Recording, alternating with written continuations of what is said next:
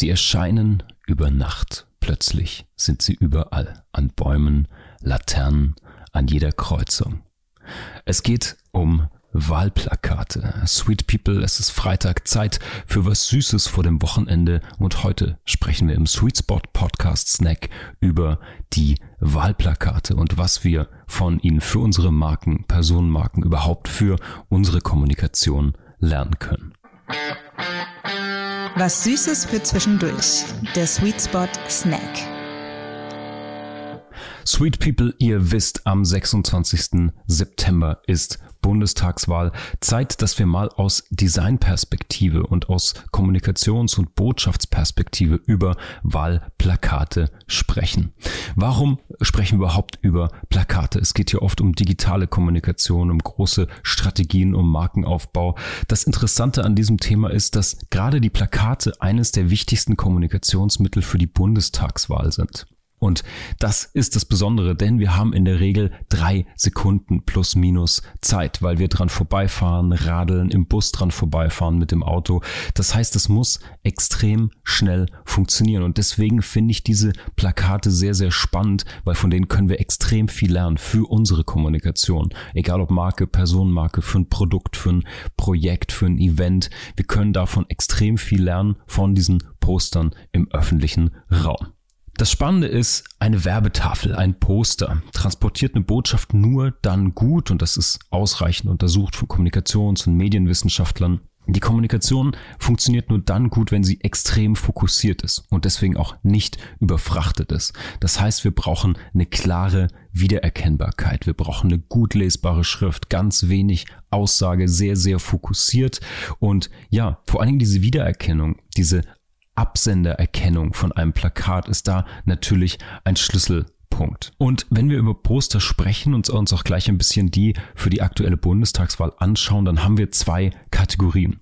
Es gibt einmal personenorientierte Plakate und es gibt aussagenorientierte Plakate. Das heißt, einmal steht die Person im Mittelpunkt, Gesichter entweder von dem oder der zur Wahl stehenden, manchmal auch Repräsentation der Wählerschaft, also in Markensicht der Zielgruppe sozusagen, die im Mittelpunkt steht. Und manchmal steht wirklich ganz klar die Aussage oder Aussagen im Mittelpunkt. Und das Interessante ist, dass wenn wir zum Beispiel über Blickverlaufanalysen, die man in Laborsituationen prüfen kann, das wäre zum Beispiel Heatmaps für Websites, habt ihr bestimmt schon mal gesehen, diese Blickverlaufanalysen messen einfach, wo schauen Menschen auf einem Werbemittel, auf einem Kommunikationsstück hin und wie lange schauen sie dahin. Das sieht dann manchmal aus wie so eine Infrarot-Hitzekarte. Die dunkleren Punkte sind dann da, wo man länger hinschaut und man kann da ziemlich gut anhand der Augenbewegungen messen, was wird denn wahrgenommen und wo liegt der Fokus. Und diese Blickverlaufanalysen zeigen, dass bildbetonte Plakate viel mehr Aufmerksamkeit generieren als textlastige. Das heißt, es geht um Visuals. Genau hier steckt nämlich die Merkfähigkeit und Wiedererkennbarkeit drin. Und das lässt sich ziemlich gut beobachten, wenn ihr euch selbst fragt, welche Poster erinnert ihr? Welche Poster bleiben euch in Erinnerung von euren Lieblingskonzerten, von der Wahl? Welche habt ihr vielleicht sogar gerahmt in eurer Altbaubude hängen? Oder wir gehen noch weiter zurück in der Zeit, wo Künstler auch oft Plakate gestaltet haben.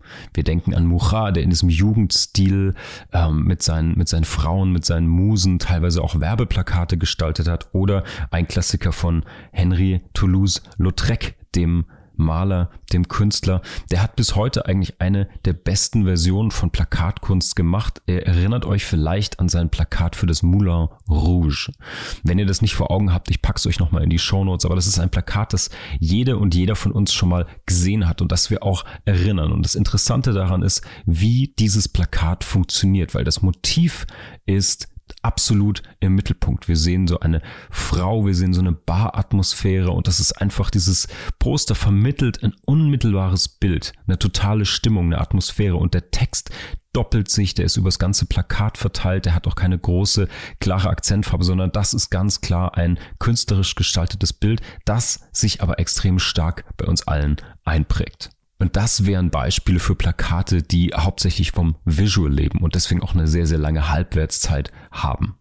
Und Aber jetzt haben wir in die Vergangenheit geschaut. Spannend ist ja auch, was passiert denn heute gerade? Und das Interessante ist, dass Plakate auch aktuell immer wichtiger werden. Und zwar auch gerade für eine junge Zielgruppe, eine junge Soziodemografie, die vielleicht auch für eure Marke relevant ist. Denn das Kommunikationsverhalten ist extrem visuell geprägt, vor allen Dingen durch die Mediennutzung, durch Social Media, durch Plattformen, sei es YouTube, Facebook, Instagram und so weiter. All diese Bildinhalte sind natürlich ganz schnelle Schüsse ins Gehirn, wie man so schön sagt. Ein Bild ist ein schneller Schuss ins Gehirn und wir sind natürlich überfrachtet von jeder Menge Bilder und Werbeaussagen. Und das heißt, das ist heute auch wieder sehr, sehr relevant. Das heißt, ist ein Textplakat stärker oder ein Plakat mit einem starken Bild? Ich würde sagen, wir sind sehr visuell geprägt aktuell. Deswegen sollten wir an starken Visuals arbeiten. Und lasst uns doch einen kurzen Blick riskieren auf die tatsächlichen Wahlplakate, die gerade so rumhängen. Wir können ja mal anfangen mit der CDU.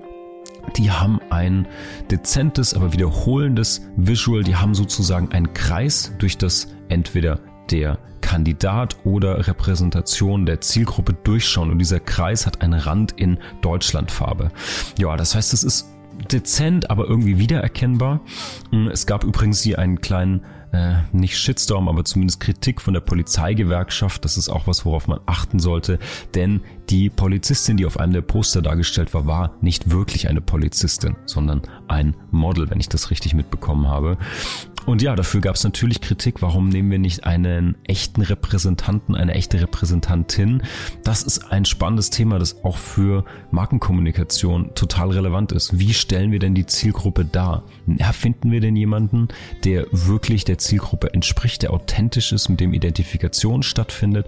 Oder repräsentieren wir vielleicht jemanden aus der Zielgruppe, vielleicht in einer abstrakten Form? Viele arbeiten mit 3D-Renderings oder Sinnbildern. Das funktioniert ja auch. Aber das ist, glaube ich, was wir mitnehmen können, dass wenn wir den Schulterschluss mit den Empfängerinnen und Empfängern haben, dass der sehr authentisch und sympathisch sein muss.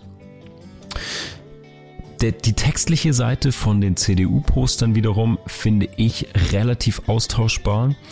Ist natürlich die Regierungspartei aktuell noch. Das heißt, hier wird sich sehr auch auf die "Man kennt uns" verlassen sozusagen. Aber für mich stecken aus Copywriting-Perspektive, aus Headline-Perspektive, wie sind die geschrieben, was steckt da dahinter, welche Aussagen stecken da drin, ist mir das zu platt. Da steht manchmal nur "mit Sicherheit" drauf oder "machen, was Arbeit schafft" oder "heute lernen, was morgen zählt".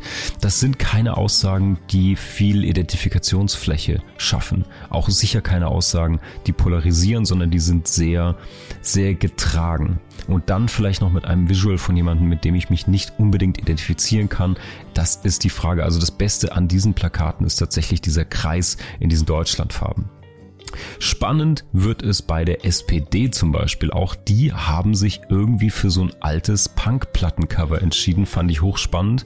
Sehr, sehr oft natürlich für die Bundestagswahl sehen wir Olaf Scholz schwarz-weiß fotografiert, teilweise auch aus einer interessanten Perspektive. Das heißt nicht nur unbedingt aus Augenhöhe fotografiert, dass die so ein klassisches Porträtfoto, sondern manchmal ein bisschen untersichtig fotografiert. Er hält einen Zettel in die Hand, das verzerrt so ein bisschen die Dimension von Hand und Zettel zu Kopf. Und er ist schwarz-weiß abgebildet auf einem knallroten Untergrund. Das ist sicherlich ein Hingucker durch diese Signalfarbe. Auf der anderen Seite finde ich es hochspannend, weil das sieht tatsächlich irgendwie aus wie so eine alte Carson-Illustration oder irgendwie, das hat sowas Comichaftes, sowas Plattencoverhaftes. Fand ich ziemlich interessant. Ja, so ein bisschen Punkrock als Cover sozusagen.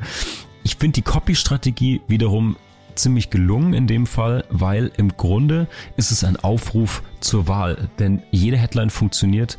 Das erste Wort ist immer jetzt und das letzte Wort ist immer wählen. Also jetzt wählen ist immer die Kernaussage des Plakats und dazwischen sind eingefügt, auch visuell ein bisschen abgegrenzt, immer ganz klare Aussagen. Also zum Beispiel jetzt faire Miete wählen oder jetzt x Euro Mindestlohn wählen. Ich muss sagen, von den Visuals, auch dadurch, dass der Kandidat oder die Kandidatin schwarz-weiß abgebildet sind, ist das jetzt nicht unbedingt ein riesen sympathischer Faktor. Das ist ein bisschen verstörend, was vielleicht auch für Aufmerksamkeit sorgt. Aber die Headline-Strategie ist extrem klar. Und dann gibt's natürlich noch die Grünen. Und die haben sich für eine spannende Plakatgestaltung entschieden. Grundsätzlich, wer diesen Podcast hört, weiß, unser Cover ist ja auch eingefärbt.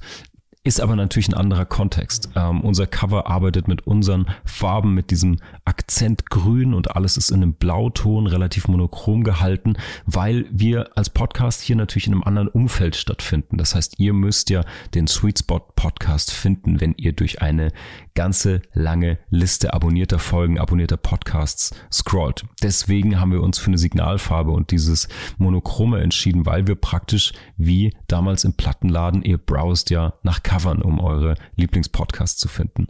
Jetzt ist das auf einem Wahlplakat natürlich was anderes und da stehen die Personen auch nochmal anders im Mittelpunkt. Und für mich ein großer Kritikpunkt am Plakat der Grünen wäre, dass sie alle Personen hinter so einen grau-grünen Schleier gepackt haben. Und egal, ob man das jetzt direkt damit assoziiert, dass sie ein bisschen seekrank aussehen oder nicht, es ist doch eine Abstraktion von der Person, die ja in erster Linie jetzt nicht cool oder edgy oder mit einer bestimmten Designattitüde dargestellt werden soll, wie das vielleicht bei einem Cover legitim ist, würde ich jetzt argumentieren, sondern in dem Fall geht es ja um Sympathiepunkte und das sieht ein bisschen weird aus, vielleicht auch ganz unterbewusst, aber wenn dich ein paar grüne Männchen anschauen, das könnte ein bisschen seltsam aussehen, bewusst oder unbewusst. Und man muss ganz klar sagen, dass was die Headline, die Copy-Strategie der Grünen angeht, sie einfach die letzten 2 Korrekturrunden aus meiner Sicht verpennt haben, denn da sind viel zu viele Nebensätze drin. Da passiert ein echtes Over-Explaining. Es gibt eine Headline, die finde ich exemplarisch, die lautet, schützen wir die Erde, sie ist die einzige, die wir haben. Wofür überhaupt noch dieser Nebensatz? Wofür der Nachsatz ist irgendwie selbsterklärend, ist Over-Explaining. Mir würde reichen, wenn da steht, schützen wir die Erde. Das wäre irgendwie die gleiche Aussage noch klarer. Man könnte es klarer auf einem Plakat setzen und auch klarer gestalten und es hätte irgendwie eine größere Fernwirkung. Anyway, es gibt viele andere Parteien, viele, die ich jetzt auch hier nicht nennen will. Aber ich glaube, wenn ihr mit offenen Augen durch die Städte gerade geht, ihr seht ganz viele Wahlplakate und vielleicht abgesehen von der tatsächlichen Wahlaussage, dem Hintergrund, euren Überzeugungen, schaut mal aufs Design, weil ich finde, das ist ein hochrelevantes Thema gerade. Wir beschäftigen uns alle gerade damit und diese Plakate sind wirklich so ein Nadelöhr, eine Engführung dessen, was kommunikativ passieren muss. Wen wähle ich? Wofür stehen die? Wie treten die auf? Wie sprechen die mich an? Erkenne ich mich darin wieder? Wie resoniert irgendwie die Ästhetik von diesen Postern mit mir oder mit den Wählern? Und das finde ich ziemlich interessant. Ich kann euch an der Stelle übrigens einen der bekanntesten Plakatkünstler ans Herz legen, Klaus Steck, den verlinke ich auch in den Shownotes. Der hat schon in den 80er Jahren gestartet mit ironisch gebrochenen künstlerischen Plakaten. Eines seiner bekanntesten Headlines ist zum Beispiel eine Persiflage auf ein politisches Poster, wo man 2 Politiker sieht und unten drunter steht, alle reden vom Klima, wir ruinieren es. Also hochpolitisch motiviert, sehr kritisch. Klaus Steck, richtig cooler Designer, sehr, sehr guter Künstler, viel in Plakaten gemacht, hat auch mit Joseph Beuys später zusammengearbeitet. Mehr dazu in den Shownotes.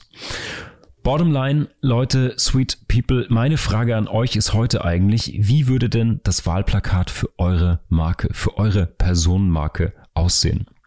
Zeigt ihr eure Zielgruppen?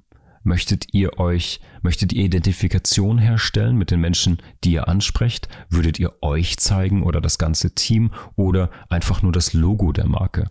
Als Marke ist es ja oft so, dass man zum Beispiel auch symbolische Personen, also ich denke jetzt gerade an Mode, Parfum und ähnliches, wo man oft mit Celebrities arbeiten, wo diese Person, diese bekannte Person natürlich für ein ganzes Set an Werten, an Wunschvorstellungen steht, die man dann zeigt. Das kann man natürlich nicht so einfach machen, wenn man sich selbst als Unternehmerin, Unternehmer oder als Politiker dort inszeniert.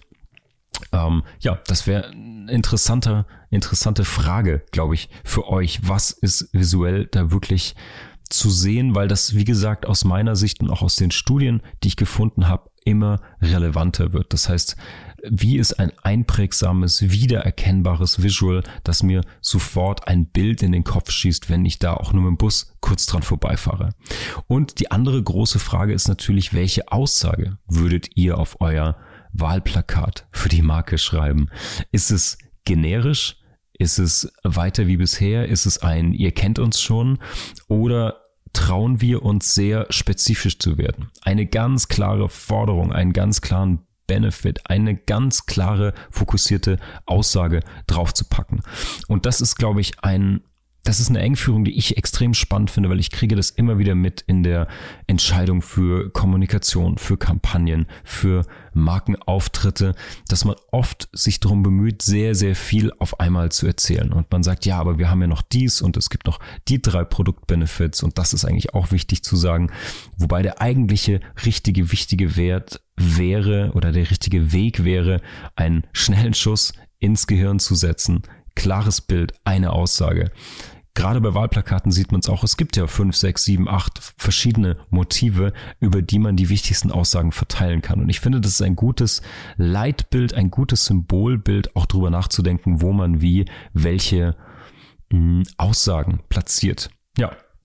Also in diesem Sinne, Sweet People, denkt drüber nach, was ihr als visuelle Repräsentation für eure Marke, euer Produkt wählen möchtet, was am stärksten resoniert. Das kann man gerade in so einfachen Medien, in so klaren Medien auch sehr, sehr gut verproben, A/B testen, wie auch immer ihr das machen wollt und wagt euch zu klaren Aussagen. Die klare Aussage heißt immer, dass wir 90%, 95%, 99% von allem, was wir vielleicht sagen könnten, nicht sagen, sondern genau den einen Satz finden, der es eben ausmacht. In diesem Sinne, egal welches Design euch jetzt besser gefällt, egal wie ihr über Wahlplakate nachdenkt, Hauptsache ihr geht wählen, Sweet People. Am 26. September ist es soweit, Bundestagswahl. Bis dahin hören wir uns hier noch ein paar Mal im Sweet Spot Podcast. Wenn euch diese Folge gefällt, abonniert doch gerne den Sweet Spot Podcast oder lasst mir eine gute Bewertung da. Und in diesem Sinne wünsche ich euch schon mal ein süßes Wochenende und wir hören uns hier am Mittwoch wieder. Bis dahin.